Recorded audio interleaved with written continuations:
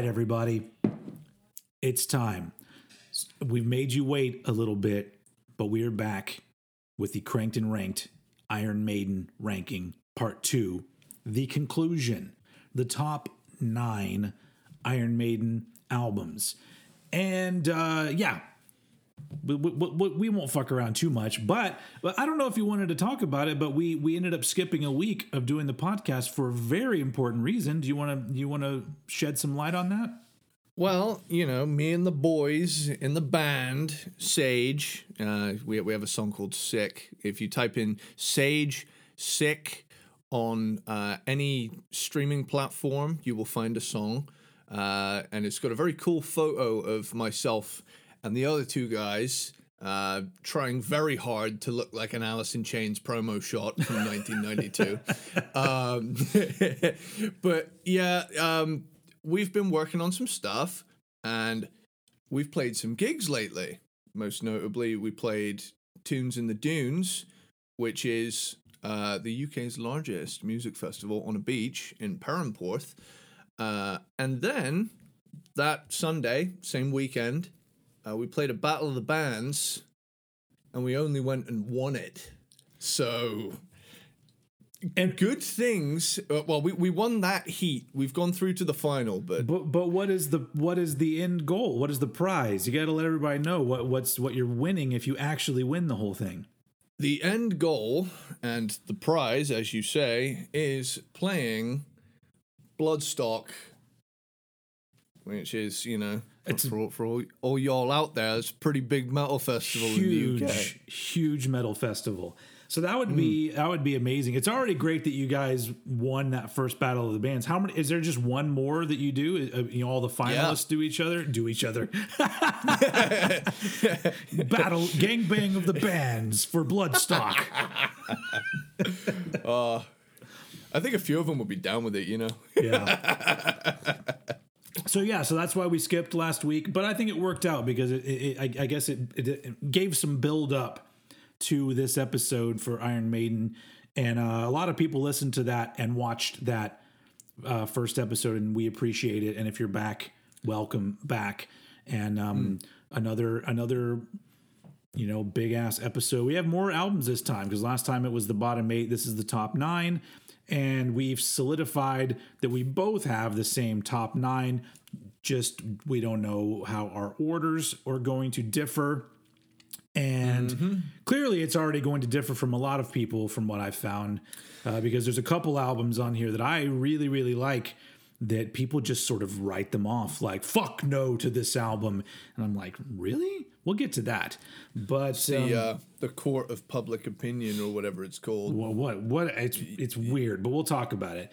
But so we have the top 9 Iron Maiden albums, and we don't really need to do any more introductions because we already did an entire part 1. This is part 2. As you can see, I have 4 new albums behind me for my Iron Maiden selection this time. And nice. Don't let this fool you about how my ranking's going to go, but these are 4 of my favorite Iron Maiden albums. But that doesn't, it's going to surprise you probably. But anyway, so let's just fucking do it. So we can, if we go off on some tangents, we'll have plenty of time. Doesn't fucking matter. And so yeah. Oh, I'm old head, and that's Eddie Sparks. That's me. I'm the second guy. Yeah. So, and as usual, I let Eddie start us off. So we're in the top 9, and to me, this is classic. It's the love zone for me. So let's get it started. What is your number 9 Iron Maiden album? Well, you know, kicking off this list appropriately, I'm gonna go with my number 9 is the first album, Iron Maiden. Oh, okay. And now I know it's kind of a hot take, right? But to some maybe it's definitely not my number 9. So yeah. So you know, for me, this is as bare bones as Maiden would ever be. This is the most stripped back. They didn't have Martin Birch by this point either, did they? Like, it was a different dude. I don't think. Well, yeah. No, I don't remember who did it, but they weren't. I don't remember them being very happy with the sound though. Yeah, and you know, I can kind of tell why, because the jump from Iron Maiden to Killers is such a jump sonically that, you know, when I first started, you know, checking out Maiden, I came in on the Bruce stuff. So for me, it's kind of like how I got into Faith No More with the Patton stuff and went backwards and got into Chuck's stuff later down the line.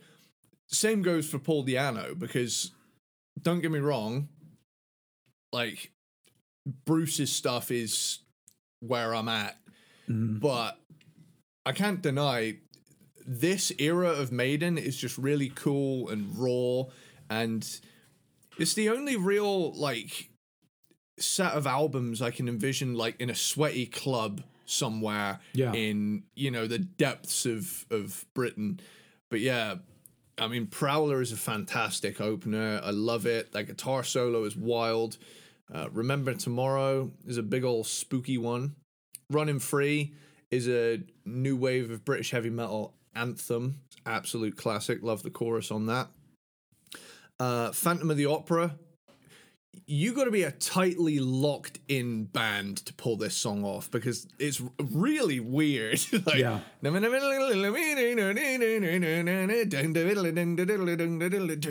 like, what? Who would think to write that but Maiden, you know? Yeah. But yeah, Transylvania feels like a Thin Lizzy instrumental on steroids to me. Strange World is this like ballady, dreamy one. Charlotte the Harlot is a cheeky track. It's about fucking Iron Maiden. You know, we close out on Iron Maiden from the album Iron Maiden by the band Iron Maiden. Yep. Now, you know, despite its low placement for me, it's a really good, strong early 80s new wave of British heavy metal album. But to me, it's a far cry from the sheer heights of epic that the band would reach as the 80s progressed. Yeah. I think the Di'Anno era has kind of a vibe all its own in the catalogue. Yep. It like I said, it's the only couplet of albums I can envision them playing in a small venue. Yeah, you know? You feel it too. Those first two albums feel like they're supposed to be played in a club, and then very quickly they make music that sounds like it's supposed to be played in an arena. And so it's appropriate. But yeah, and that's pretty much how it worked. I guess, you know, by the time of Killers, they were playing, you know, theaters and stuff, but still smaller places. Yeah. Yeah. Compared to, you know, the like Live After Death stage, you know? Yeah. Yeah. But yeah, like, holy shit, dude, this is a major turning point for heavy metal in the early 80s. Oh, yeah. Because this, like, really kicks it off. You know, this and a couple other albums from 1980 just really, like, flipped, you know, the kind of fuzzy sort of heavy rock from the 70s into actual self-identifying as heavy metal vibe. You know, the whole over-the-top theatrics and whatnot. I mean, you had a little bit of that in the 70s, but this is where it came into its own. But yeah, like I was saying, the debut, my number 9, Iron Maiden. Cool. Very nice. We're going to the complete other end of our 9 albums for mine. My number 9 is Fear of the Dark from 1992. Okay. And this is an interesting album just to hear other people talk about it, because it's often just people will say that it's a bad album. And I really think that 50% of that is just people going along with what they think they're supposed to say. Yeah. They've made up their mind about something, and they don't even really, they've maybe not really heard much of it, heard the album maybe once, you know, it didn't connect with them or whatever. All I know is that I listened to this album. There's a lot of really fucking great songs on it. And the only thing that I can think is, and the reason why it's number 9 out of these 9 albums is just because some songs seem kind of out of place.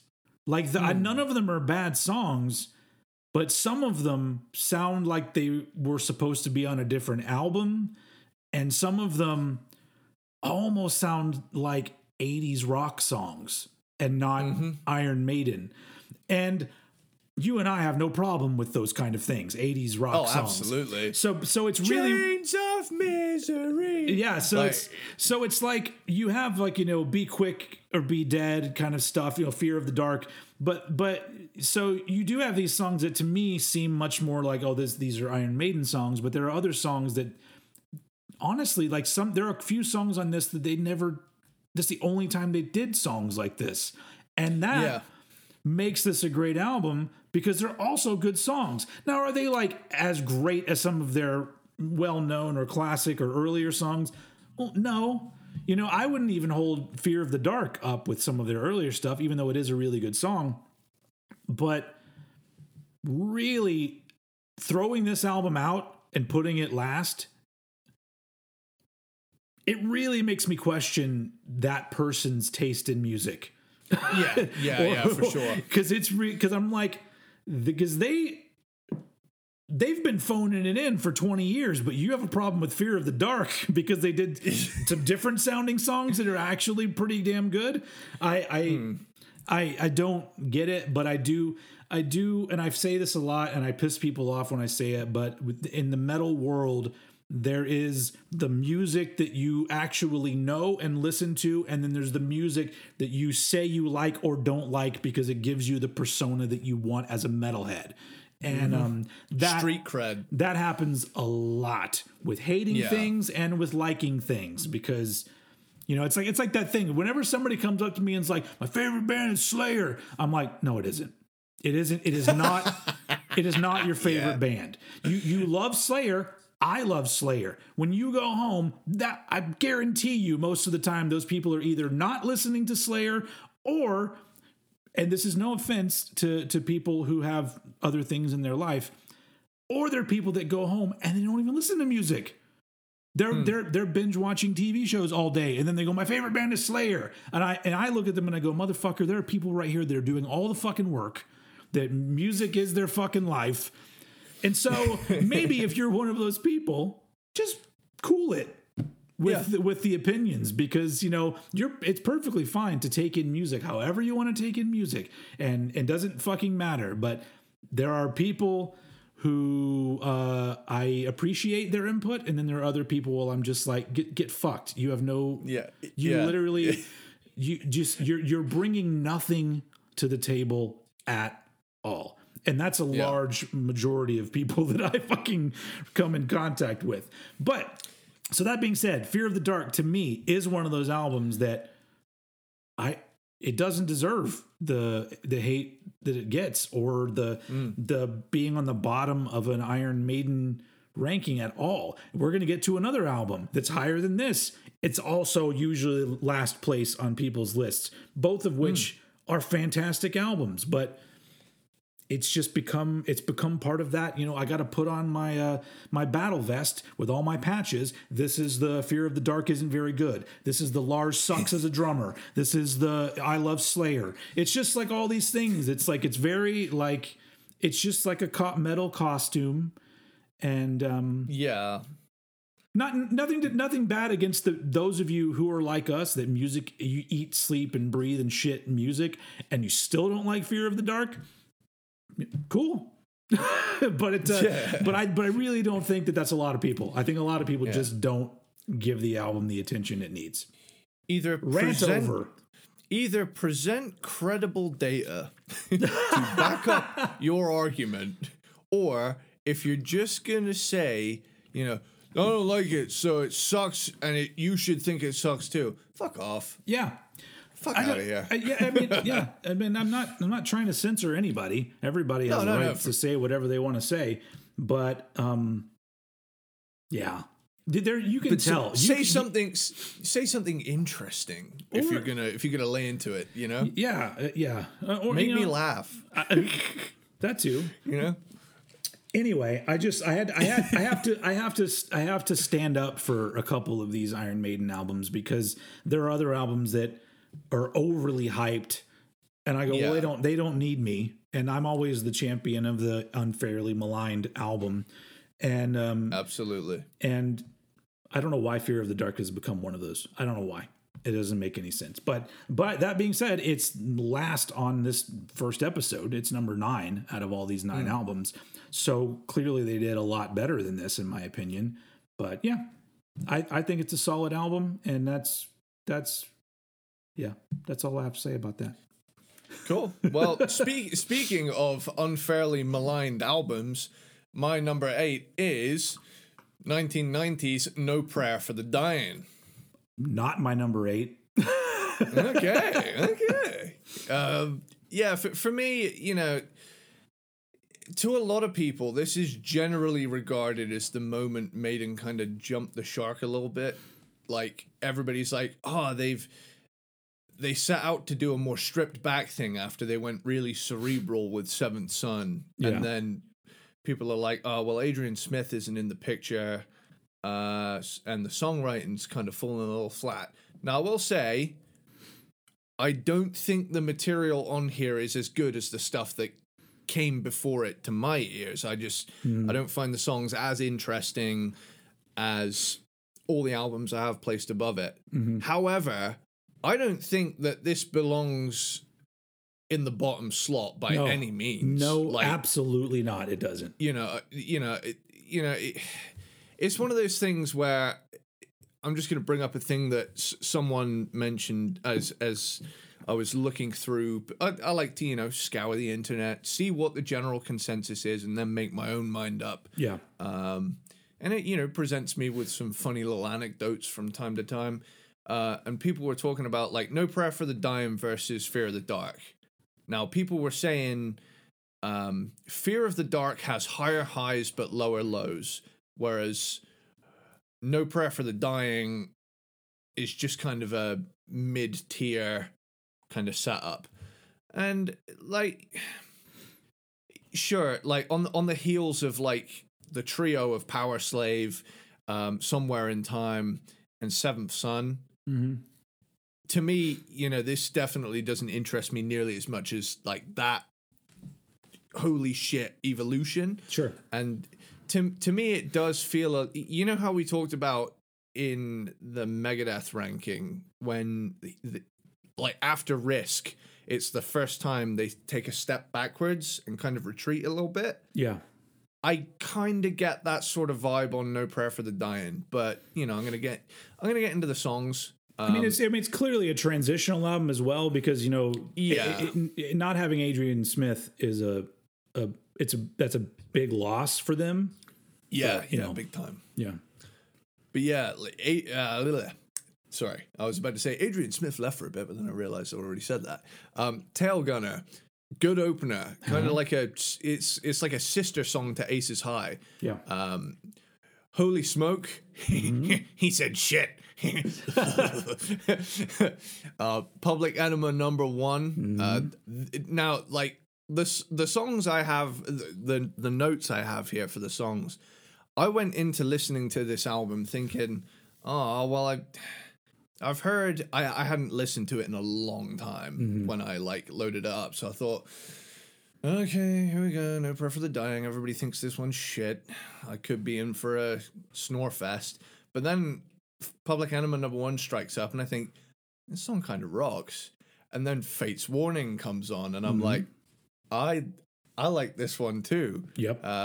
The Assassin, you better watch out. 'Cause I'm a wall. Wait a minute. Yeah, no, it's that's a really good song too. Run Silent, Run Deep.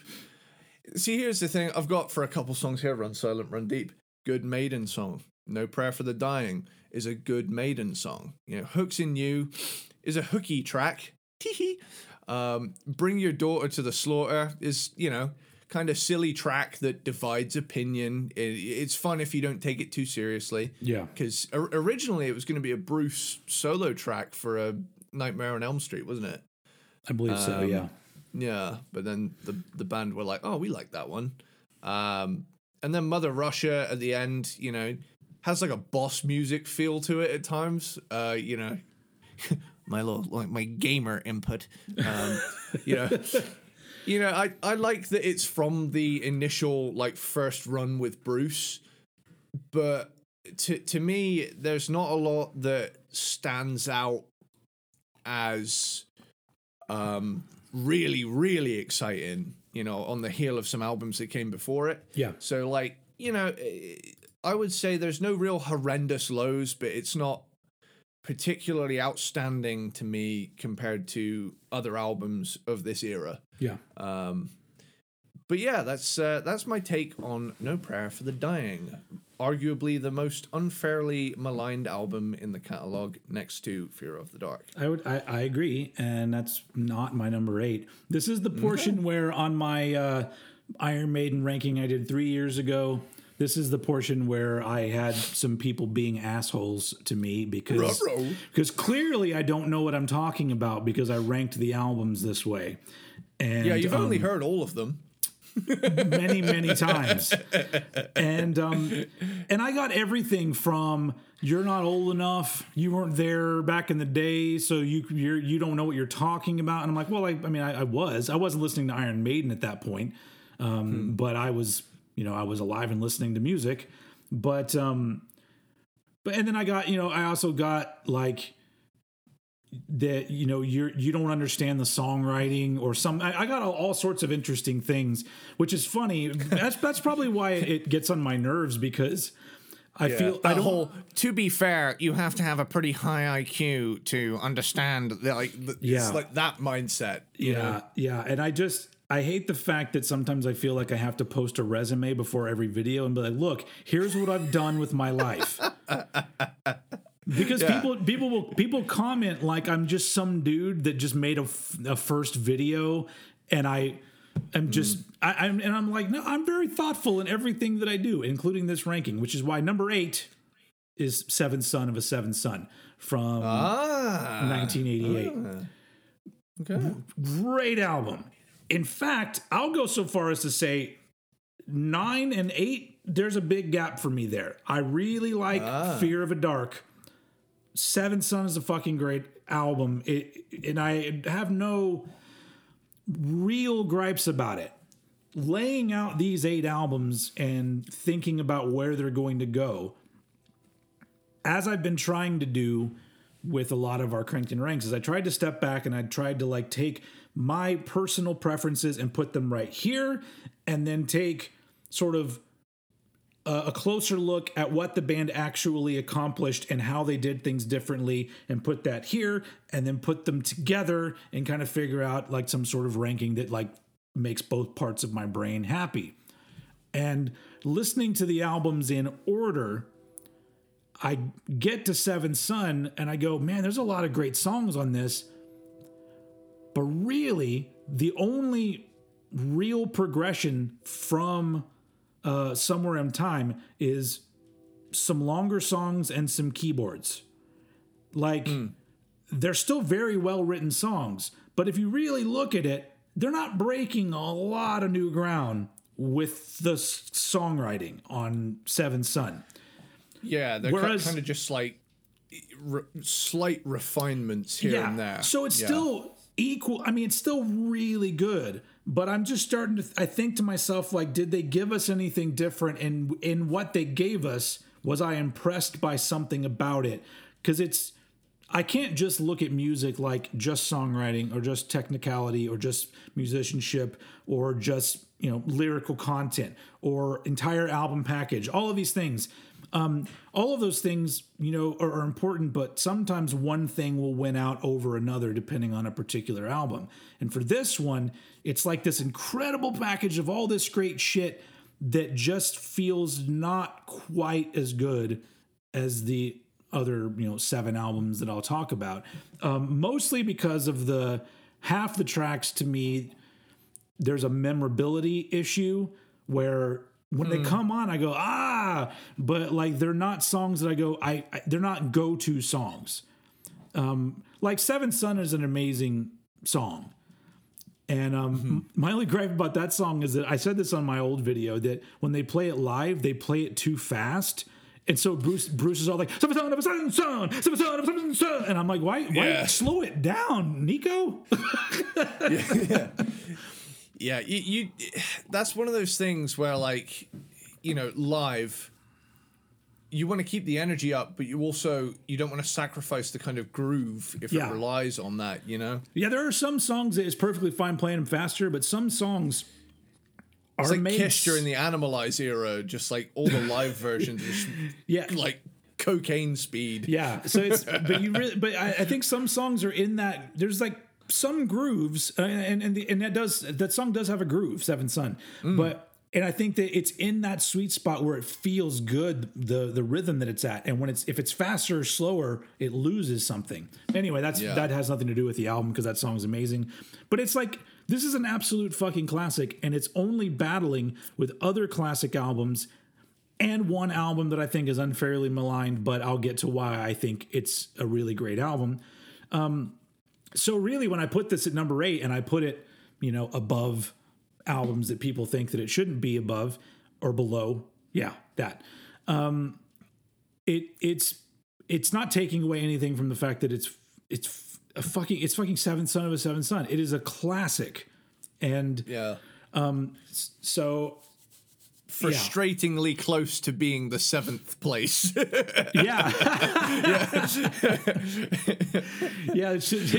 I should have been kinder and put it in the 7th place just to make everything work out nicely. But no, number 8 because it's from 1988. That works out. But no, I really like this album a lot, but I have to admit that all of the things in my brain that make me make my decisions, this one just sort of stays here because I'm like, it's fucking classic, but there's something about it that's less exciting than the 7 before it. And to be completely honest, one word that would describe why I go to Maiden is excitement, because they are an exciting band, or have been quite often. So, number 8, Seventh Son of a Seventh Son. Okay. Yeah, that was pretty good. Yeah. All right. My number 7. We're gonna wrap up the Di'Anno albums with Killers. All right. At number 7. So this is the last album with Paul Di'Anno before, you know, his firing due to erratic behavior, you know.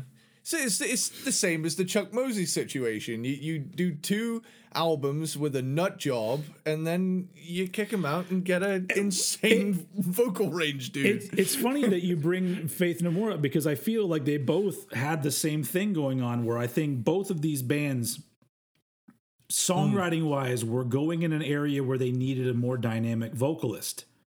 So Faith No More got a more dynamic vocalist, and Iron Maiden absolutely got a more dynamic vocalist, and it kind of worked out. But yeah, I feel this. I honestly feel similar about Chuck Mosley, Faith No More, where I find myself going to the Di'Anno and the Mosley albums more often than anything else.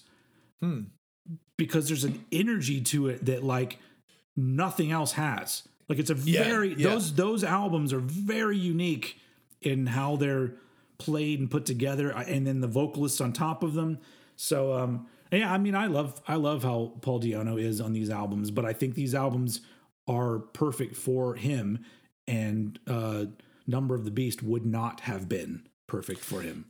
Yeah, it's those songs were calling for someone who could do that wicked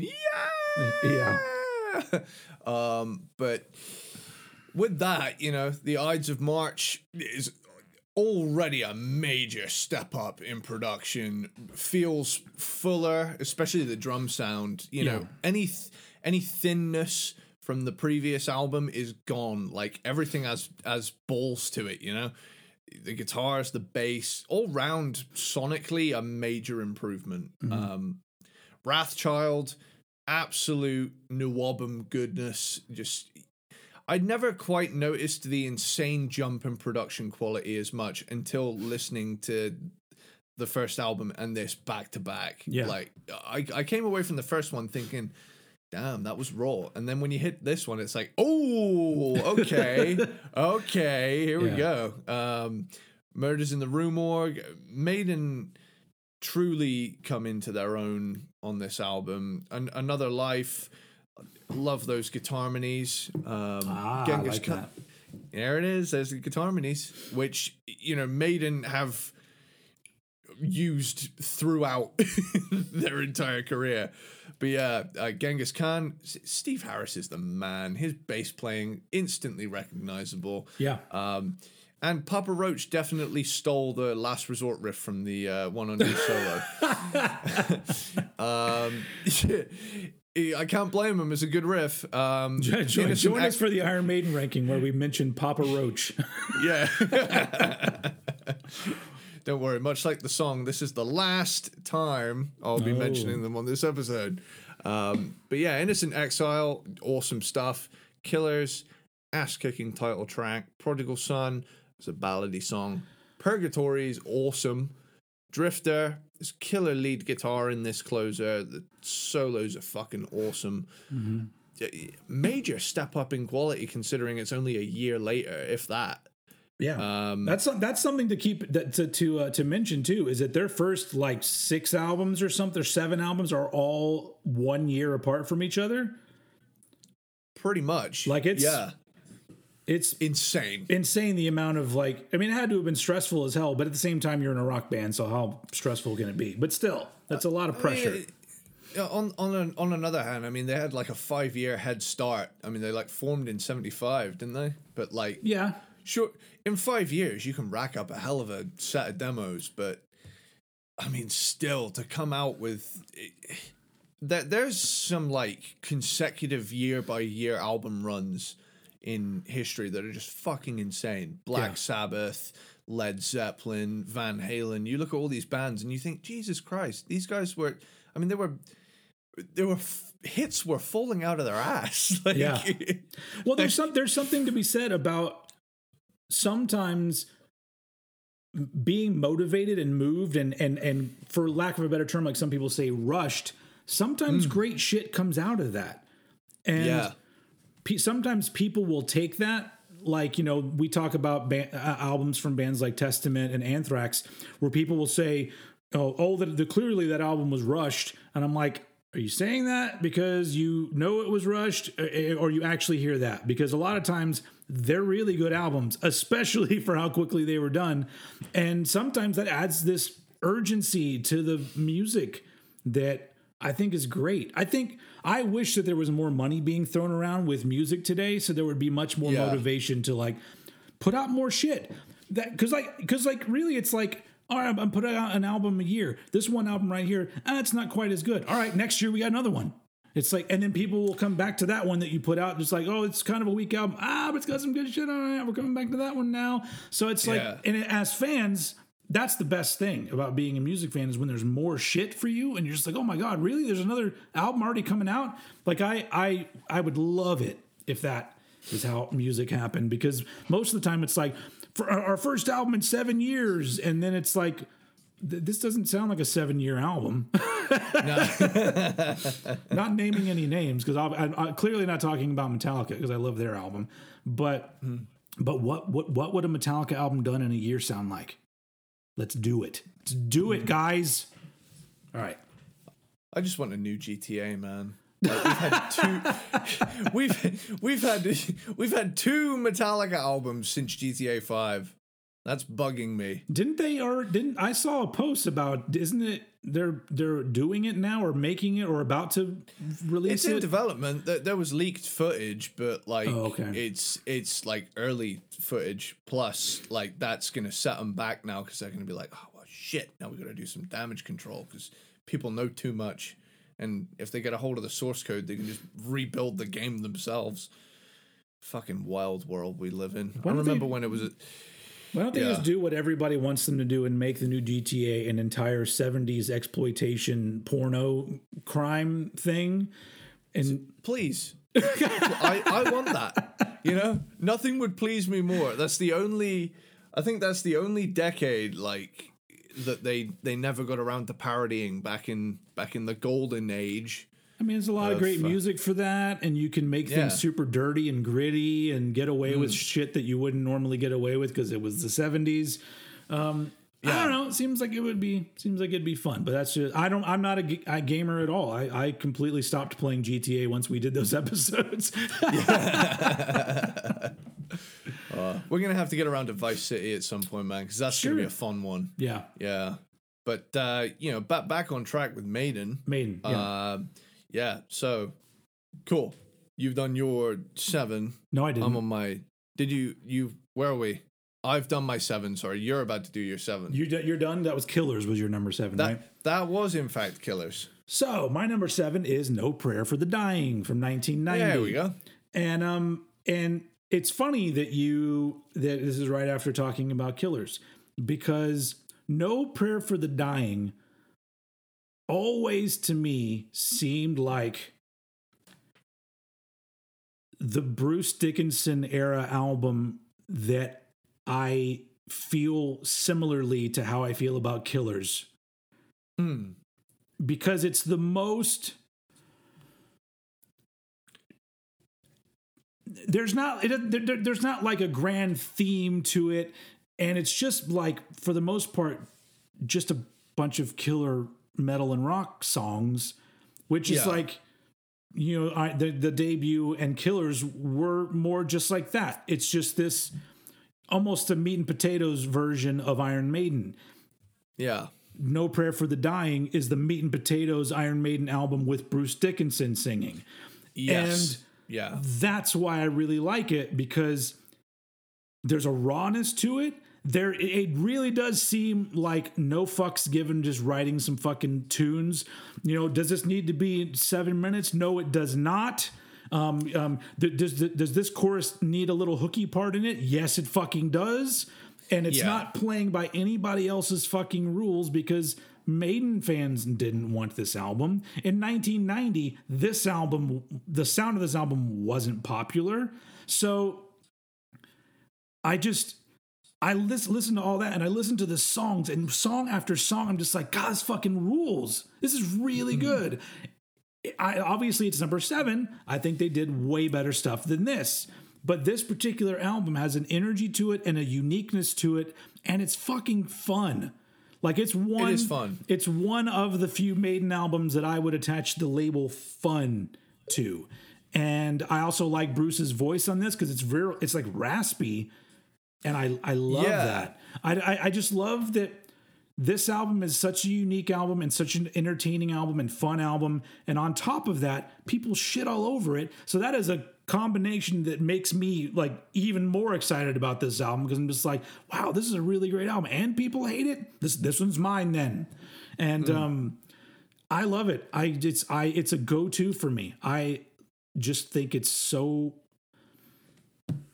I think Iron Maiden fans they want to overthink things too much, and No Prayer for the Dying is not an overthinking kind of album. It's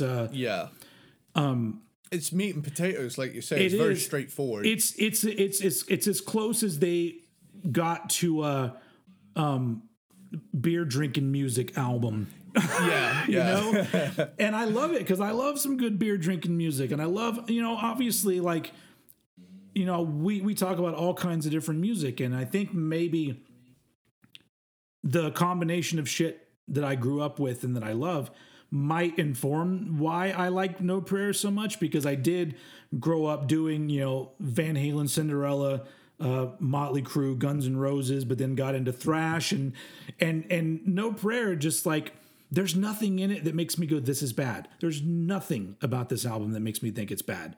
I've heard even people say the production isn't good, and I'm like, well, it's not great, but it's definitely not bad, and I think it fits the songs perfectly. Yeah. The whole package of this album. I was going to say, I'd also take it over any production job, on a Maiden album in the 2000s. I absolutely agree. So this is another one of those things where I just think that this album it's just been assigned this label of hey, if you want to sound like you know what you're talking about, you're supposed to not like No Prayer for the Dying. And to me, it just makes me sound like you're a puppet with a hand up your ass being like, no prayers last because it's shit, right? And Once again, those of you who are lifers when it comes to music in general, if you don't like No Prayer for the Dying, great. But you're probably one of those people that just shuts up about it and goes, well, I'm glad you like it. I don't like it. And that's how the world should be. But yeah, No Prayer is a great album. There's no fucking denying it for me anyway. And but they did 6 albums that to me are pretty goddamn good. And so, yeah, even though I love No Prayer, it's ended up at number 7. Right on. Okay, so this is going to be the placement that could raise some torches and pitchforks for me. So I'm gonna have everybody braced. Bracing myself. Number 6, Stairway to Heaven. No. Now, I want to preface this by saying as well, I think for the most part during the 80s, Maiden had a totally upward trajectory. Yeah. Like, they got better and better and better with each ensuing release for the most part.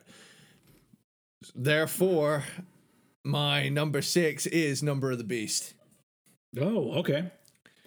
I you know what? I don't think that that's as hot of a take as you think, because it's the one with like the 2 big Maiden songs, barring the Trooper, on it, you know, and it's like people are always like, you know, Run to the Hills, Number of the Beast, you know, and Hallowed Be Thy Name is on it, which makes it a fantastic record by default.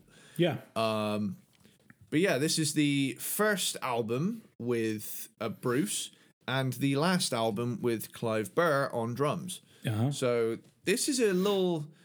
I think the coolest thing about this album is the unique lineup. You know, this is the only album featuring this lineup.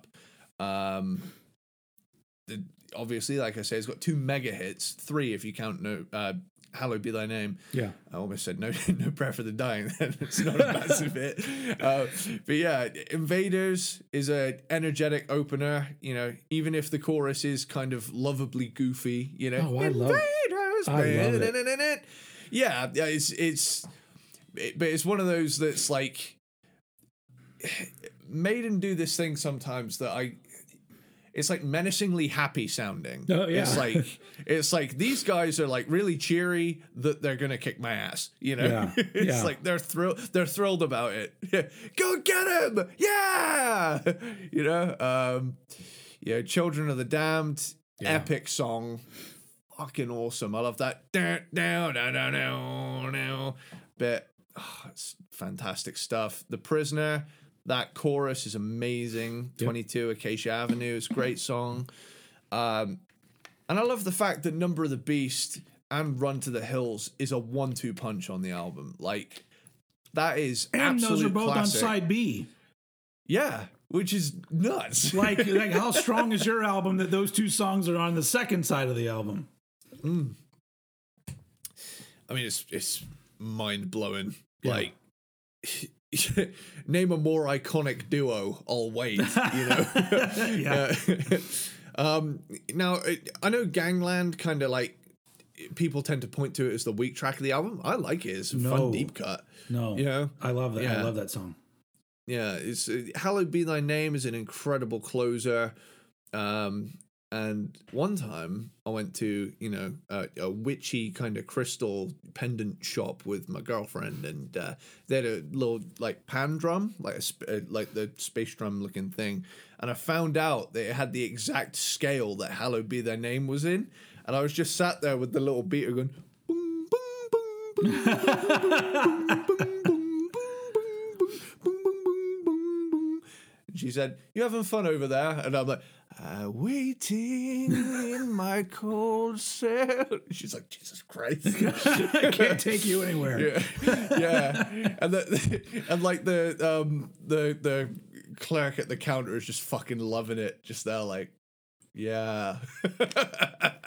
Yep. But man, you know, again, I would never use the term overrated on this by any means, so much as I think that they went on to do stronger stuff following it. But this is the beginning of the holy shit, this is good era of Iron Maiden. Yeah. For me. So yeah, my number 6 is I've just realized 666. Yeah. Nice. That works out. Jinx. Yeah. Makes up for the old number 8 seventh son debacle. So yeah. Sorry about that. I should take my numbering more seriously. I mean, you got closer than I did. My number 6 is not the number of the beast. It is the number of the Killers from 1981. Hey. So here's where the my ranking is interesting because I would consider Killers my favorite out of the 2 Paul Di'Anno albums, but I have to admit that the songs overall are better on the debut. So I put Killers at number 6. But Killers, for some reason, and I think it's 2 parts. One you touched on, it's the production. It sounds really good. But there's some kind of vibe to this album that I really enjoy.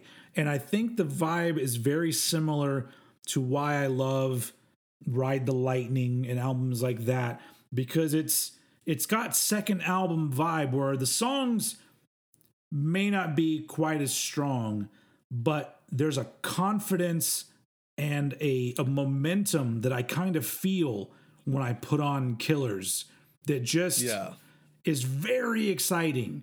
It feels like an exciting album from an exciting time from an exciting band that's literally just like you can feel it. I just feel it when I put it on. And and I'm not like, I haven't listened to a lot of Paul Di'Anno post Maiden. I mean, there's a couple there's the Battle Zone songs that I know, but his voice along with these songs and the way and the vibe of all of this, I love it and I love it when you see footage of them playing with Paul Di'Anno because it was such an odd pairing, but seemed to work in a way that I don't think anybody expected. Because he did seem like a dude that maybe should have been in a punk band. Yeah. But he was in Maiden. And even as much as Steve Harris would hate to admit. Yeah. But even his vibe, though, the rest of the band are very just like, we're Axemen. And he's very just like, yeah, singing some songs. He's like, but he's got like a very like sort of halfway between punk and lounge singer kind of vibe going on. Yeah. And I just love the fact that like that juxtaposition, when you put it together, all of a sudden isn't one anymore. It's almost like 2 jagged pieces of a puzzle that just so happen to fit together at that particular time. But then obviously over time those puzzle pieces started changing shape and then they didn't fit anymore.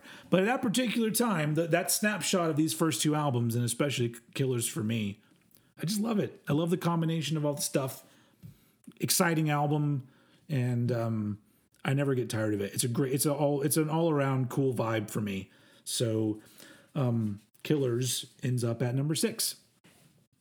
Very nice. Okay, so we've reached the halfway point of our top 9. So we're kicking off the top 5 now. All right. And my number 5 is Peace of Mind. Same here. We matched up. Number 5, Peace of Mind. Hey! A nice little matchup. Yep. Well, let's just dive right on in. So this is the... And we're coming at this from 2 different angles because you put Peace of Mind above Number of the Beast. Peace of Mind is below, although I'm not going to tell you what number of the Beast is, but we're coming at it from 2 different angles here, but both at number 5. Isn't that weird? Nice. Yeah. Isn't that weird? Garth, that was a haiku.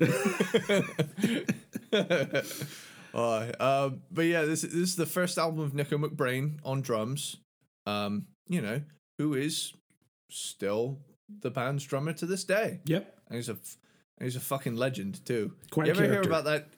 Yeah. You ever heard about that time that he played a live show and there was a pool nearby near the stage, and like during that like midsection of Rime of the Ancient Mariner, he swam an entire lap of the pool and came back and played the rest of the set. Oh yeah. That's incredible. I feel like for that. for some venues in some parts of the world, there should just be a pool there for like whenever there's a break, you just jump in the pool and jump out because imagine how refreshing that would be in the middle of a show. Oh, absolutely, especially in a hot country. But I mean, yeah, this is great. Like this. Where Eagles Dare, I mean, what a way to introduce your new drummer. Like, yeah. I don't know if there's a more iconic Maiden drum fill. It's like, I mean,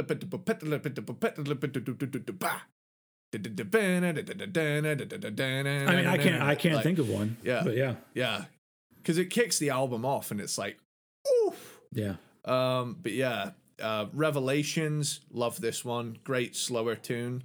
And a good showcase of why I absolutely adore what I've dubbed the Iron Maiden chord progression.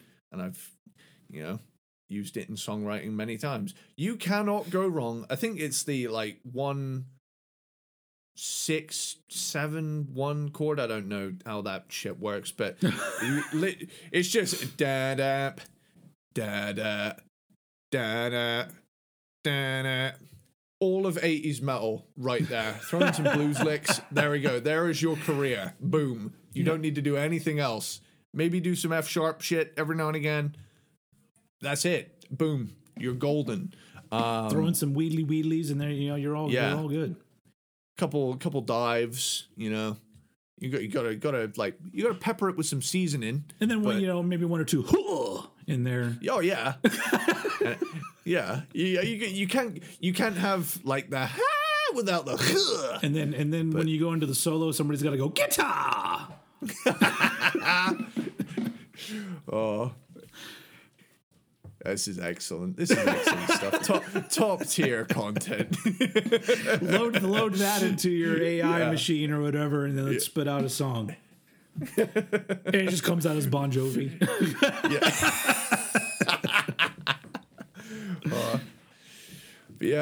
Flight of Icarus. I always loved the video to this because it's got a really funny freeze frame on Bruce going, yeah. it's like the face he pulls is like. But yeah, it's a great song. Die with Your Boots On, fantastic stuff. If you're gonna die. Mate, this is here we go. I have a story of this album. So I remember exactly what I was doing when I heard this album for the first time. And I was mowing the lawn. It was a sunny day. And when this song kicked in, holy shit, I was on God mode. Just absolutely mowing the fucking lawn. Mowing the lawn is a great time to listen to music. Like, there's just something about that specific set of circumstances that just creates a tangible feeling when you're listening to kick-ass tunes. So it's funny that you mentioned that because I have one of those moments too where this was several years ago and I'm mowing my backyard and I have my headphones on and the song Push Push by Cinderella comes on. Yeah. And I just remember being like, fuck, I was like the whole rest of the yard getting done. Yeah, it just, and in fact that it's called Push Push. I'm like, I'm fucking pushing. And it's like, I need a little push. Yeah, that was one of those moments where I'm like, man, everything's perfect right now. Like if only all of life could be just like that. Mowing the lawn to Cinderella. That's what heaven looks like, people. Dude, The Trooper goes without saying. Like, this is in a catalogue of songs you could call the song. To me, this feels like Maiden's Song of Songs. Oh, I would put Trooper, if somebody said, I don't know Iron Maiden, play me a song, The Trooper would be the first one I would play. Yeah. Like above anything else. Yeah, because it's kind of a perfect encapsulation of everything about them, you know? Yep. It's got, and I feel like it's got an edge to it that Run to the Hills and Number of the Beast don't have. Those two are a little bit more upbeat and, jolly, whereas this one's a bit more high stakes. Well, I think for lack of a better sort of way to put it, I'm thinking about from an outsider coming into Iron Maiden. So you've got Number of the Beast, which is a very popular song, but then it's not quite that catchy, but also there's the whole goofy Satan part of that song.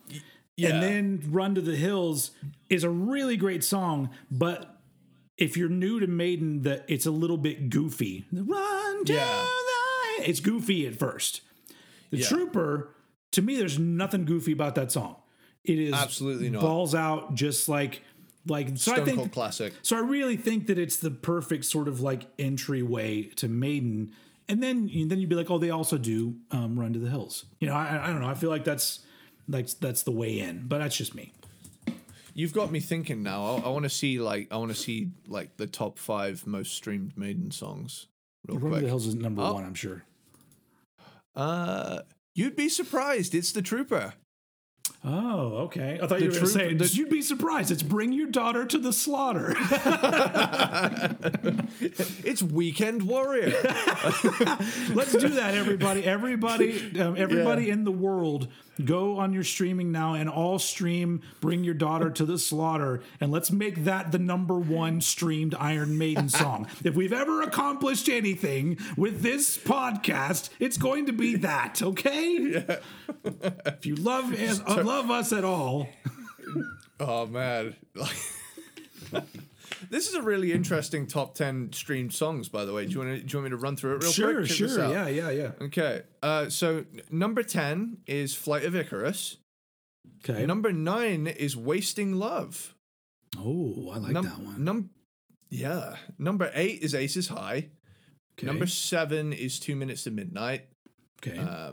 6 is Hallowed Be Thy Name. Mm-hmm. 5 is Wasted Years. I mean, it's a fabulous fantastic song. Number of the Beast is 4.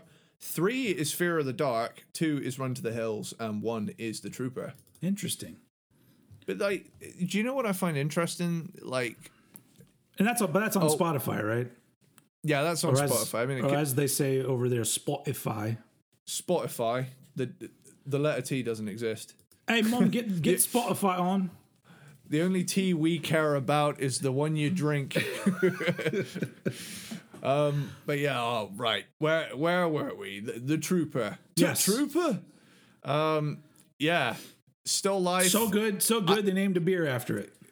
Yes. Yes, they did. But Still Life. Now, I get kind of a proto Queensryche vibe on this song. I can see that. There's several Maiden songs that you can hear and think, oh, Queensryche would do something like that. Yeah. They were very, this type of metal influenced. Quest for Fire might be a little goofy, but it's still 80s Maiden, and that means it rules by default. Yeah. Sun and Steel, galloping badass 80s Maiden track. Also a beer. Yep.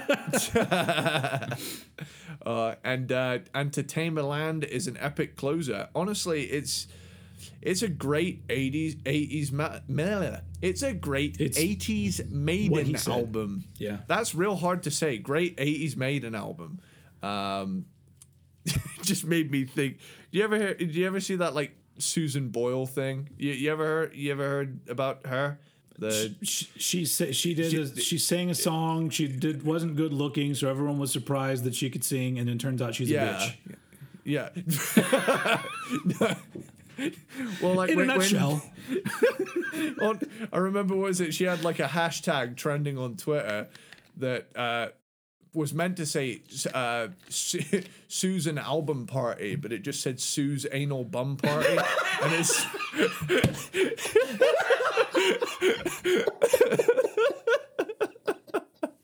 I never heard that, but that is so good.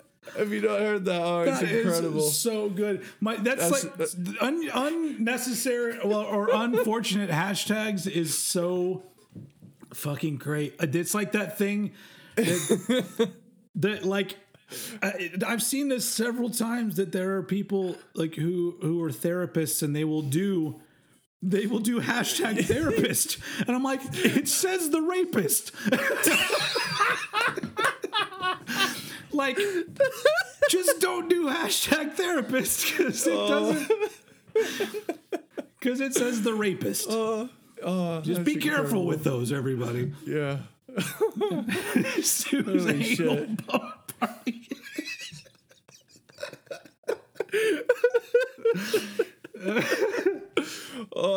She should have just ran with it and called the album that. Sue's Bum Party.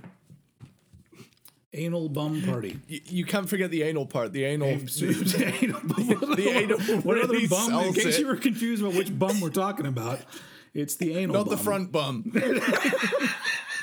It is not. It's not the.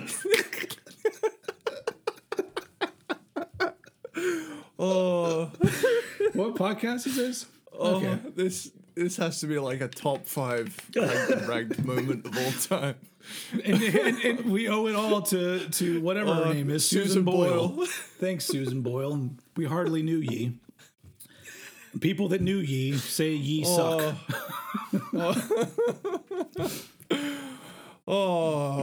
That's great. So Peace of Mind is also my number 5. your turn. More like piece of ass. It's gonna be.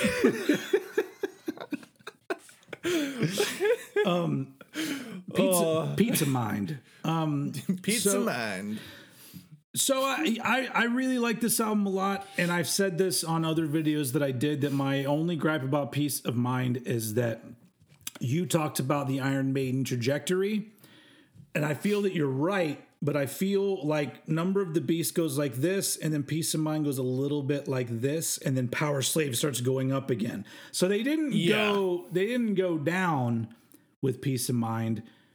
But they doubled down. Well, I've always felt like Peace of Mind is a transitional album, because if you listen to the big leap they made from Killers to Number of the Beast, and then the leap from Peace of Mind to Power Slave, so I always feel like Peace of Mind is the album that had to happen in order for Power Slave to happen. Once again, this is what I'm talking about, how you do an album a year, and Peace of Mind, to somebody like me, I go, well, not as good as Number, not as good as Power Slave, but it's fucking Peace of Mind. And The Trooper came out of it. So that's why I'm like, sometimes doing albums quickly, it ends up like if they had taken a year off, would Power Slave have been as good?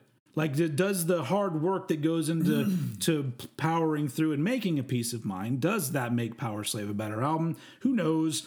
All I know is that it's in between what I think are two fantastic albums, and this one is just slightly less fantastic. So, I put it here. I don't know. There's not much more to. You keep smiling. Are you still thinking about Sue's anal bum party in your head? I moved on to the front bum line. Front bum. Is there a band called that? Because I think we should start one, and it's going to be. I'm pretty sure there's a band called the Front Bottoms. Oh yeah, but that's lame. That doesn't sound as good. Yeah. Front bum. No, that. Front bum. But front bum. But I have a feeling that the Front Bottoms is not a grindcore band like I would like them to be. Oh, so, yeah. Because there's a certain people I've heard talk about being into the Front Bottoms, and those are people who are usually not into very good music. So that's just my opinion. I don't know them, but yeah. Anyway, Front Bottom sounds like a band that would, I don't know why that name, it just makes me feel like they would do, what's the band that did My Pal Foot? Who did that? What was that girl group that did Foot? The Shags? The Shags. Or is it? Yeah. My Pal Foot. Yeah. Fucking hell. In case you guys don't know, go look up The Shags, My Pal Foot, and thank me later. So far on this podcast, about we've gone all over the place. Arguably one of the greatest runs in 80s metal. We've managed to bring up Papa Roach, Susan Boyle, and the Shags. Yep. Welcome to Cranked and Ranked. That's no. I'm just imagining now like a festival lineup, and Maiden are headlining it, but it's got like everybody we've mentioned in this as the support act. Just watch chaos ensue. Yeah. Oh. And then in the very end, they all play a song together. That would be really great, too. Oh, Christ. All right. Anyway, but I don't know how we got in I guess the front bottoms would unfortunately have to play, too. They'll go first. They'll play like when the sun's still bright in the sky. Next up, front bum. Okay. Right. Number four. Number four. My number four is one of my, probably my hottest take in this whole thing. My number four is Fear of the Dark. Nice. I have this one very high. I'm all about the love for Fear of the Dark. Let's do it. And it is the last one with Bruce for about 8 years. Old head froze there for a sec. He's holding up a bottle. I hope that you're frozen. Dear Lord, he's frozen. He's gone all cryogenic on me. Okay. Oh shit! I don't know if you can see me. We'll have to reconnect or something. I don't know. Hold on a second. So it'll be funny in the video because on my end it's literally you going. So this is the last album with brrr. and so all of a sudden you. It's funny because on my end I've got me going. Okay, old head has frozen. He's gone all cryogenic on me. Okay. Yeah. So I thought you'd cut out for a minute, and then I saw that there were no Wi-Fi bars in the top right. Come to find that. So Someone next door unplugged the Wi-Fi. Hopefully that didn't totally kill our momentum, but at least it was a good. No. On my end, I laughed at it a lot because it just the freeze was just so funny. But we're back. Comedic timing. We were on Fear of the Dark by Iron Maiden, the band we're talking about. Yes. So that's your number four, Fear of the Dark. Let's do it. My number four is Fear of the Dark, and it's the last one with Bruce for about 8 years until his comeback, following the Blaze Bayley era, wrapping up. Uh-huh. This, to me, as a shameless fan of all things 80s rock, this has a lot of that on it, Yeah. For an album that released in 1992, this is a very 80s sounding album. Yeah. And, you could say that about a lot of albums that came out in 1992. Look at Adrenalize by Def Leppard. But, I mean, dude, Be Quick or Be Dead, fantastic opening track. Absolutely face-ripping stuff from Maiden. And Bruce is at his most venomous and evil sounding during this era. He's got this real rasp to him that he's harnessed. From Here to Eternity is a fun, upbeat, rocking song. I love that one. Afraid to Shoot Strangers is this like big sprawling track. Fear is the Key is great. Childhood's End, Me Likey. Wasting Love, Maiden does a ballad, and not just a ballad-ish song like they had done in the past, like a full-blown... But it never comes across as a ballad to me. No? Like, it just seems like a slower song. I guess, like, I don't know why. For me, I guess, in the context of Maiden, it's like, probably the closest I can think of to them, like, approaching the power ballady sort of thing. But, you get The Fugitive is really cool. Chains of Misery. Now, this here, like, is a prime example of why I like this album so much. Dokken meets Queensryche done by Maiden. Count me, and I cannot stress enough, the hell in. The Apparition.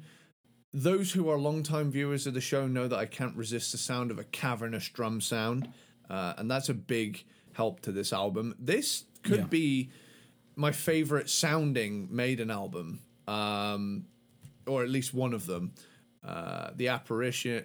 I've already done that one. Judas Be My Guide. Shamelessly awesome 80s metal song. This is like, if I was to go about writing a song for Iron Maiden, this is exactly how it would sound.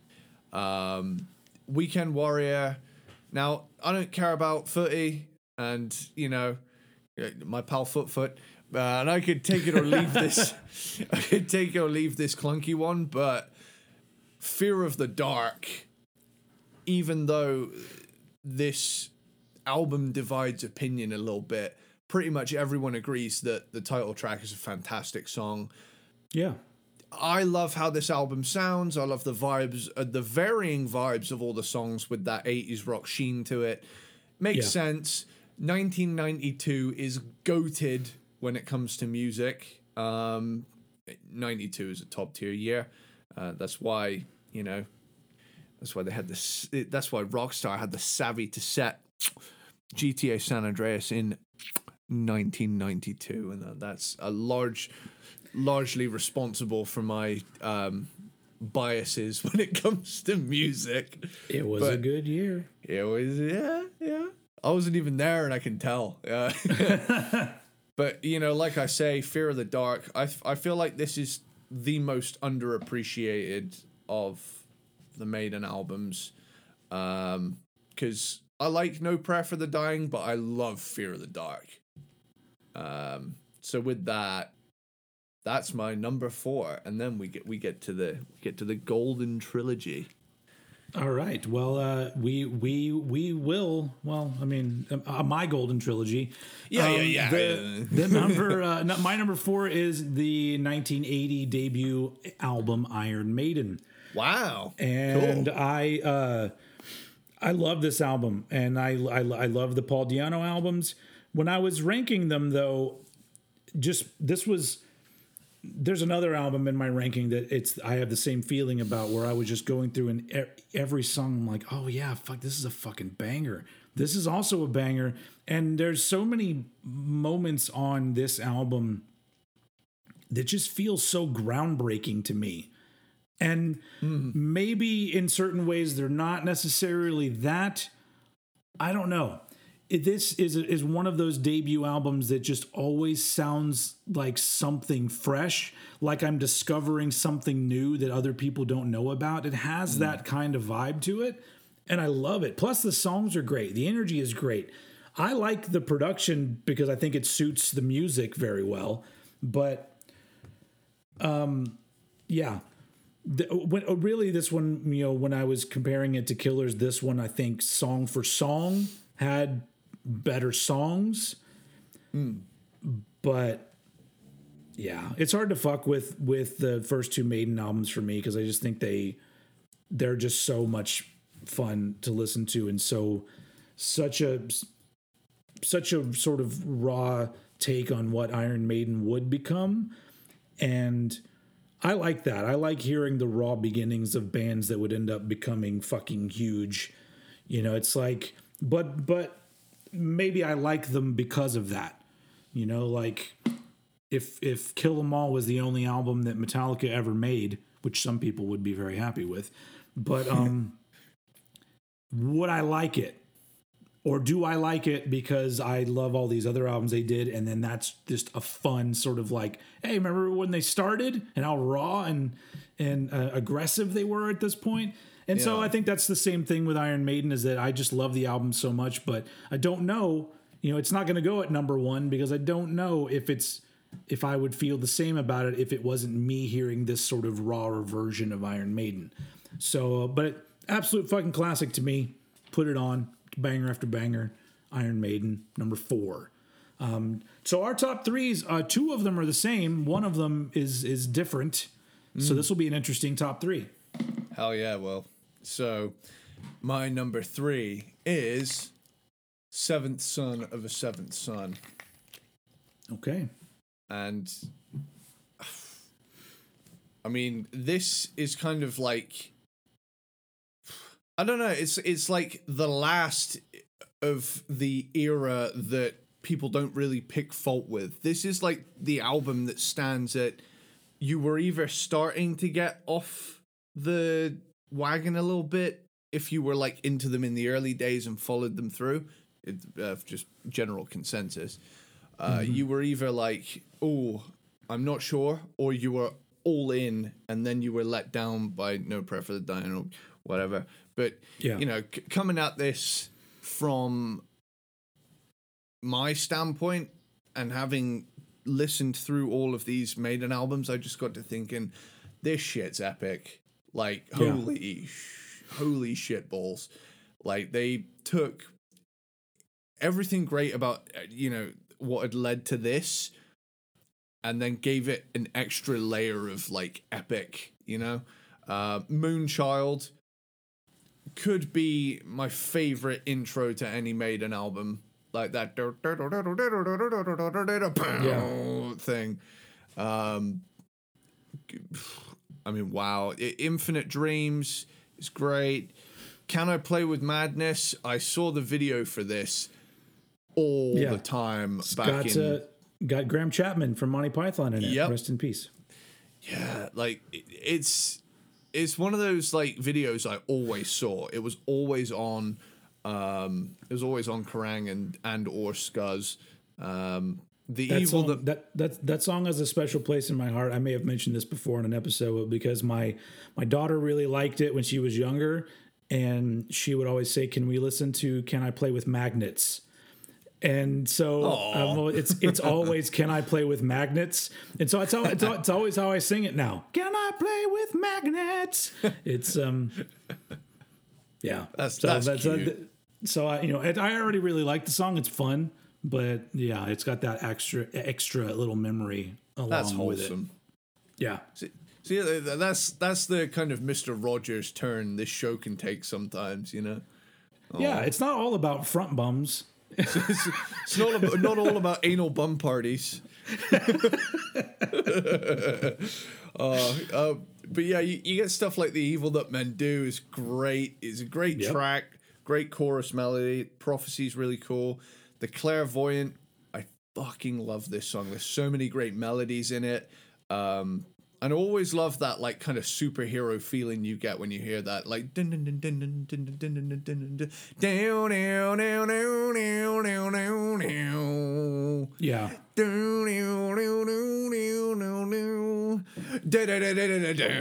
Like all of those parts in that song, I absolutely love. And like it shifts in feel and vibe throughout. Like there's so many different parts that I'm like, wow, great idea. And it all feels cohesive, but it really takes you on a journey. And Only the Good Die Young, I mean, great closer. All of these songs I fucking love. And I love the overall vibe of this album. And I love that, just to tie it in with the artwork, that they got really, really weird with it, after. Because, like, they kind of, Eddie up right all the way through until Power Slave was, like, just this, like, zombie dude, this, like, evil monster. And then all of a sudden they made him, a pharaoh and then a cyborg.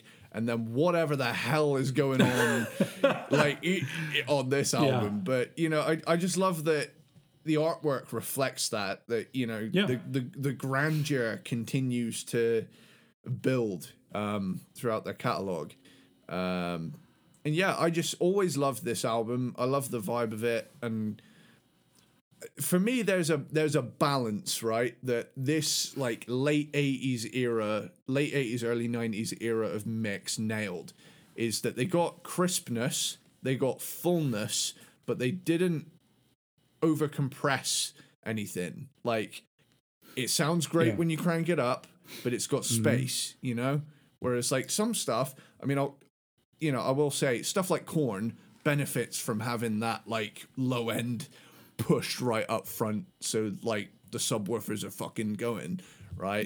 But stuff like this, I mean, this is a problem I had with like later Maiden, 2000s onward, was that the production was always just a little bit selling the grandeur of the music a bit short to my ears. So that's why I love Seventh Son of a Seventh Son, just because it's so over the top. Yeah. No, I mean, it's, all of these albums, barring Fear of the Dark for me, they jump around so much for me, just because like me putting Seventh Son as low as I did, you can't deny how great of an album it is. Absolutely. And it's just that's the tough part about doing a discography like this, because you get to a certain point where it's just classics battling it out, and it's like it's just a big pool of awesome, really. And is it my turn now? Number 3. It is absolutely your turn. This pool of awesome is getting to, so this is my number 3, but this might be my favorite Maiden album, but I really, taking a step back and looking at everything, I go, yeah, I can't put this at number 1 because I appreciate things they did on the other 2, but Somewhere in Time is my number 3 from 1986. I'm pleased to see it this high. I really like this album a lot, and it's probably, outside of the Paul Di'Anno albums, this is the one that I find myself throwing on the most, and I get the most out of it the more I listen to it. And it's, to me, it's just the what you were saying kind of with Seventh Son. To me, it's a step up from Power Slave, where I feel like their sound is kind of progressing, but with Somewhere in Time, I feel like it's a progression in scope and a progression in songwriting, to where you have some epic style songs, or some songs that have a little more, places that they go, but then you have like a Wasted Years, which is just an amazing song, just as it is. And I always appreciated that about this album, that it does have a bigger vibe to it, but at the same time, I really feel like they were in the pocket when it came to like making songs into what they were. Like taking the riffs and the choruses and all of these things and then putting them together in whatever this package, whether it's a 4-minute package or a 6-minute package or whatever. I really feel like with Somewhere in Time, like they nailed it with all of the things they were trying to do. And I really, really like this album. I like the production. I like the performances. I like the artwork. Like, it's one of those that, like, every aspect of it, I just really, really like. And it's, this one and number 2 for sure kind of started switching places for me. But yeah, as much as I love this album, there's a weight to my top 2 with not only the quality, but also just the making legendary shit kind of aspect. Fair. Yeah. that pushed Somewhere in Time to number 3. But I love Somewhere in Time. So that's my number 3. It's great. And you might not have it as your number 1, but well, my number 2 is the legendary Power Slave. Also, my number 2 matched up with our Power Slaves. Power Slave it's fucking Power Slave, dude. Like, It's killer. There are just in anything ever, I guess, but in heavy metal, there are just some like mic drop album titles that you can just go Power Slave. Yeah. And then, like, this is a stone cold classic. It's all killer, no filler whatsoever, Yeah. Ace's High is just ride into battle, or fly in this case, do or die, kill the enemy metal, There's just absolutely gets you riled right the hell up in the best of ways.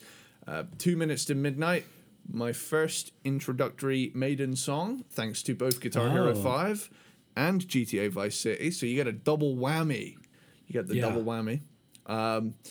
Lost for Words, or Big Aura, is a cool instrumental. And this is a prime example of an instrumental track, because there's so many interesting parts in it that you don't really notice it's an instrumental. It tells you Lost for Words. There's no words. But like, on the heel of the 1-2 punch of Ace's High and 2 Minutes to Midnight, you're hit with this, and you're like, "Ooh, these guys can not only play but really compose stuff. Flash of the Blade, always love the riff in this song. The Duelists is a great song. Back in the Village, just another one.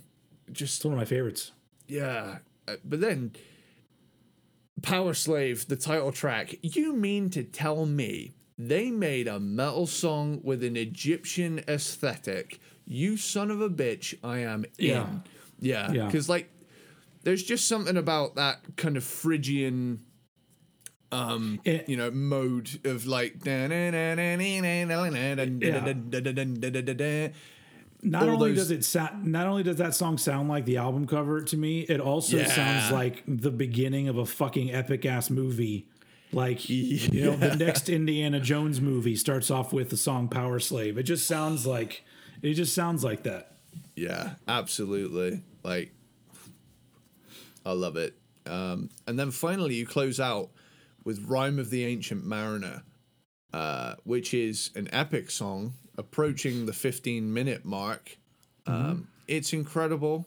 It's not only one of the greatest 80s metal albums, it is one of the greatest albums ever. Saying that, there's a lot of greatest albums, but this is one of them. I'm going to open the curtains real quick. You stole them. Okay, everybody, he's going to open the curtains, and that's not a euphemism for any kind of sexual thing. I'm not opening my At least front I don't think. Yeah. Dirty minds think alike, ladies and gentlemen. And so all right, he's back. So we're gonna do my take on Power Slave, which is very similar to what Eddie had to say. Absolutely classic album, and I love the fact that this is one that like if somebody puts this as number one, I would have no arguments whatsoever, because they really stepped it up in so many ways with this album. Yeah. And I'm always very impressed by it. And I think that's why I said what I said about Peace of Mind, because like just where they went with Power Slave, and it's like everything I said about Somewhere in Time, where it's they took a step forward, but at the same time they got so good at just writing their songs that even with like Rhyme of the Ancient Mariner, like it doesn't feel like a very long song to me. Nah. It's just really well done shit, and they just were like at that early 80s. I just feel like Maiden, they were just so at the top of their game for like, whatever song ideas they had, they just knew how to mold them into these fucking incredible songs. And there are some, legendary metal bands from the 80s that I listen to and I go, well, I get why this is important to metal, but the songs just aren't there. And then there's other bands that, maybe write some good songs, but they just kind of did the same shit over and over again.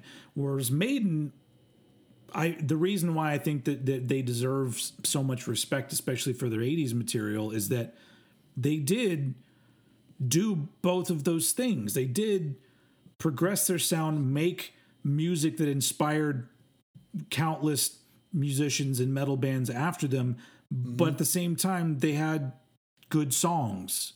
They were all really well done songs. And Power Slave is just filled with that, while also making a grander statement with their music. And I just still very impressive today. But if you're talking about crafting amazing fucking songs, there's no other number one for me. So we'll start with your number one, and then we'll start talking about a couple of albums from the 80s. You know how I said Fear of the Dark at 4 was my hottest take? I take that back. Somewhere in Time, number 1. Yeah. I have no problem with it. I love that album. For me, this is my personal favorite Iron Maiden album. The introduction of synths on top of where they went with Power Slave gives them a super over-the-top 80s vibe. I know some people criticize the album for sounding a little thin on the guitar front, but I think the synths create a really cool atmosphere as opposed to hitting you with a full frontal, hitting your front bum.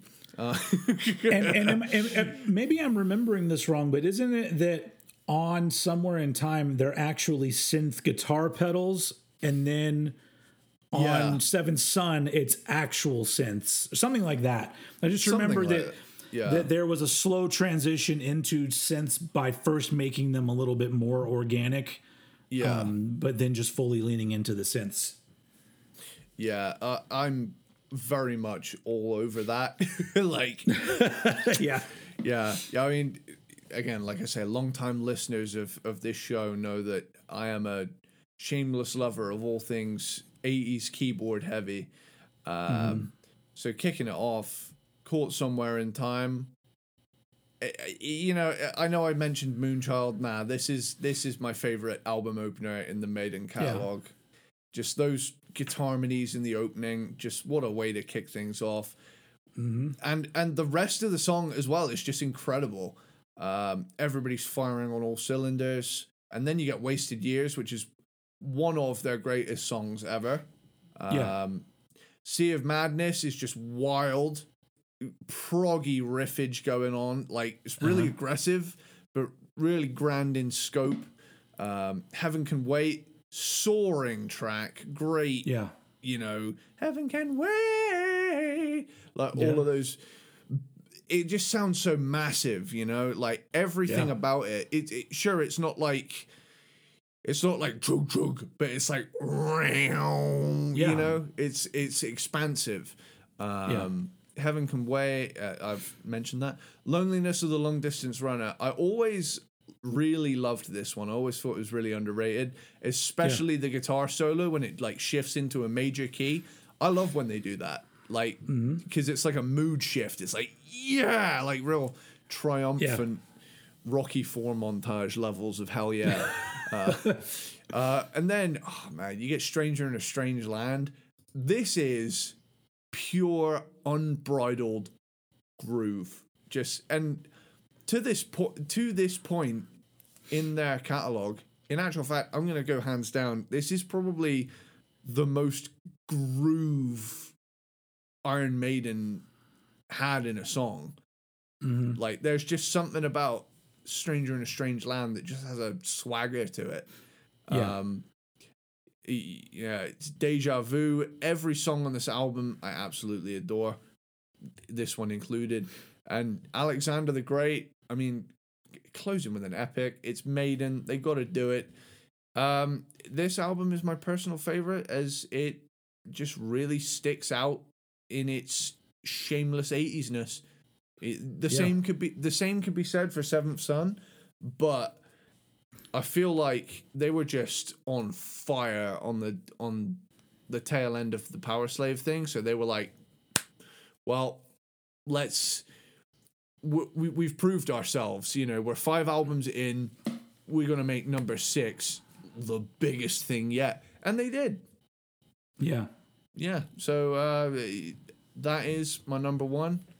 I finally confessed to the listeners after almost 4 years of doing this that Somewhere in Time is my favorite Maiden album.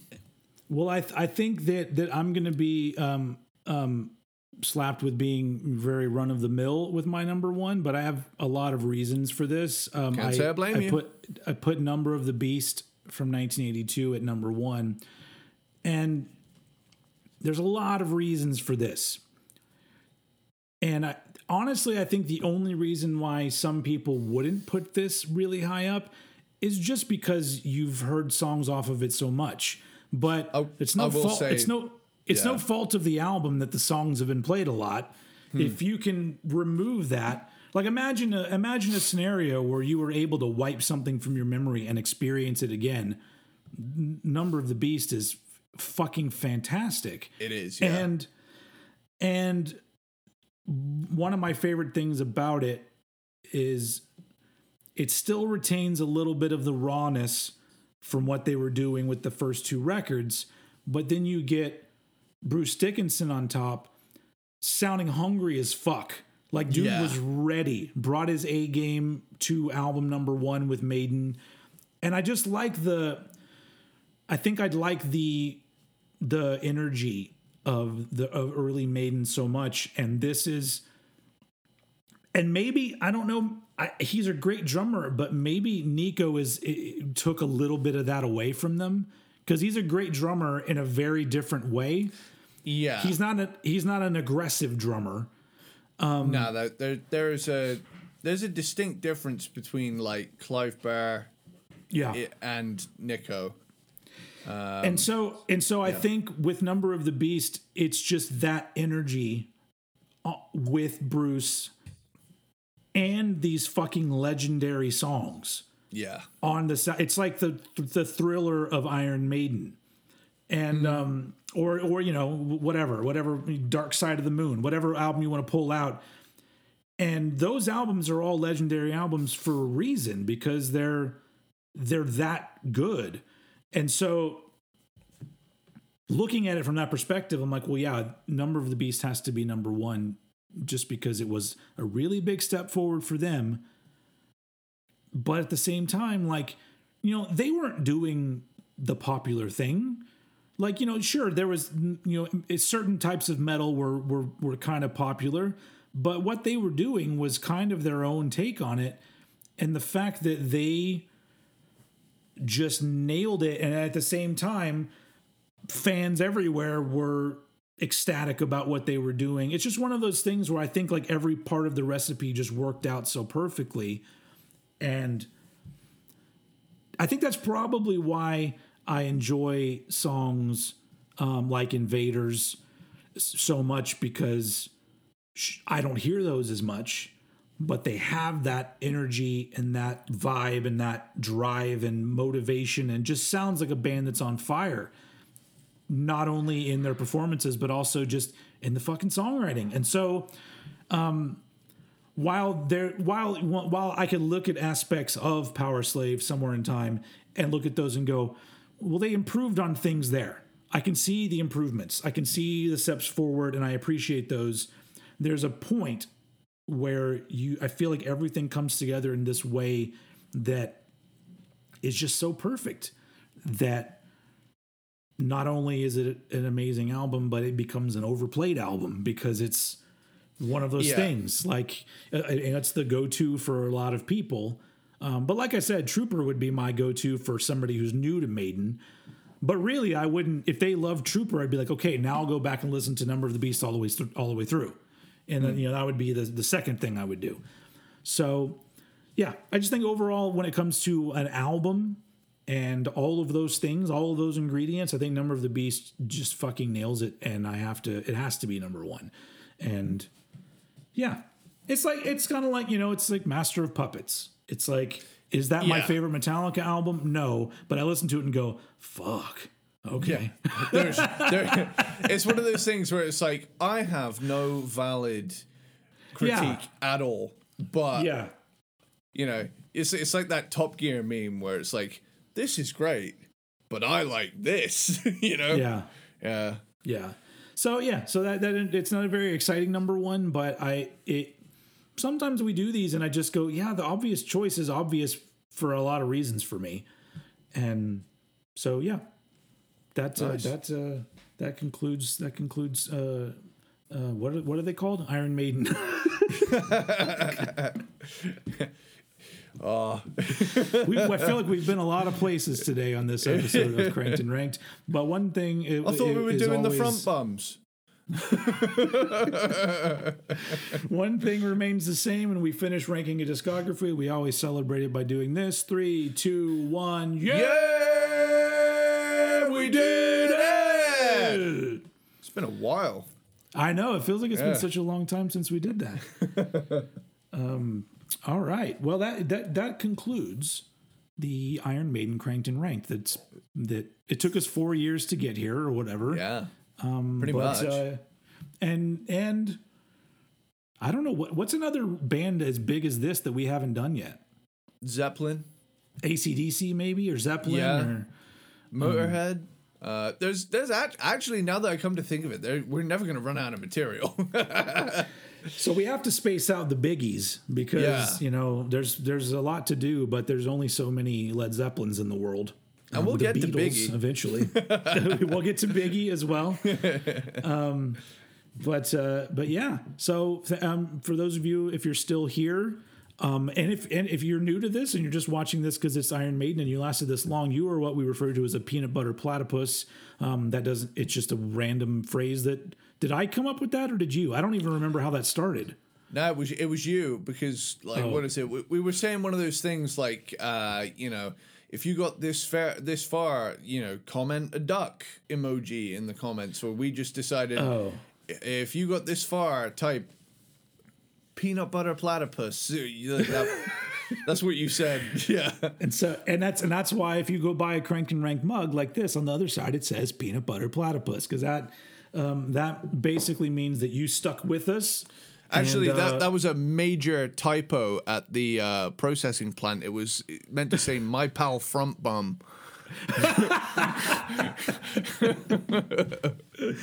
Hashtag therapist.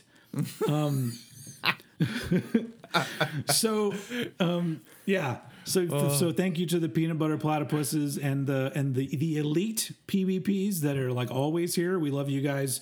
And we'll be back next week with another sort of fun one. Not another ranking, but we do have rankings coming up. But we try to keep things fresh and kind of do a little different things here and there. But we'll be back next week with more fun. And do you have any parting words before we get the fuck out of here? I hear some dog barking. I think that's Melvin, my dog Melvin, my buddy. Melvin. He's very loud. He's Nice. one of those dogs. He runs outside and just starts barking at everything. He doesn't even hear anything. He just loves being out there and barking at everything. I've heard like a full blown soundscape from you this evening. I've heard dogs. I've heard train horns. There's a train track right down the street. Yeah, I heard it. That's Sweet. awesome. I mean, that's where I live, in the middle of the fucking city. See, look, our budget's going up. We have sound design now. I mean, if you would have talked to me a few years ago, there would have been some gunshots. I think there might have been gunshots during early episodes. Holy shit! Not right on my street, but surrounding. There used to be a lot of them kind of noises going around, but not so much anymore. Not so much anymore. Do you remember that? Which episode was it? It was either these couldn't be like two more different episodes, but it was either the Cinderella episode or the one of the Pearl Jam ones, where it was just lashing down with rain, and it was so heavy that my microphone was picking it up from outside, and I had the window open. We kept it because it was so relaxing. Yeah, I don't remember what that was, but yeah, I remember that. That was crazy. Insane. Just some of the many things that you've missed, and you can go back and listen to on the hundreds of episodes. We've done a lot, over 100. And real quick, before anybody asks us if we've done a band, there's a little thing called a search bar. So if you type in Cranked and Ranked and the desired band, there's potential that we've covered them. We've been doing this since June 2020 now. June of 2020. Just post early lockdown era. So we're literally. So we're into year 4. So we've been doing this 3 years. Okay, whatever. Yeah. It's season 4. And all right. Your mic's getting farty, and so we're going to use that as the cue to get the fuck out of here. So utilize that in your exit today, because I think it will be good. But as usual, I throw it over to Mr. Eddie Sparks to take us out. Woe to you, both earth and sea. Later dues and sins, the space from wrath, keeping those that time is short. But he who has understanding, later dude, for it is a later dude. It's dude, is dude, later dude.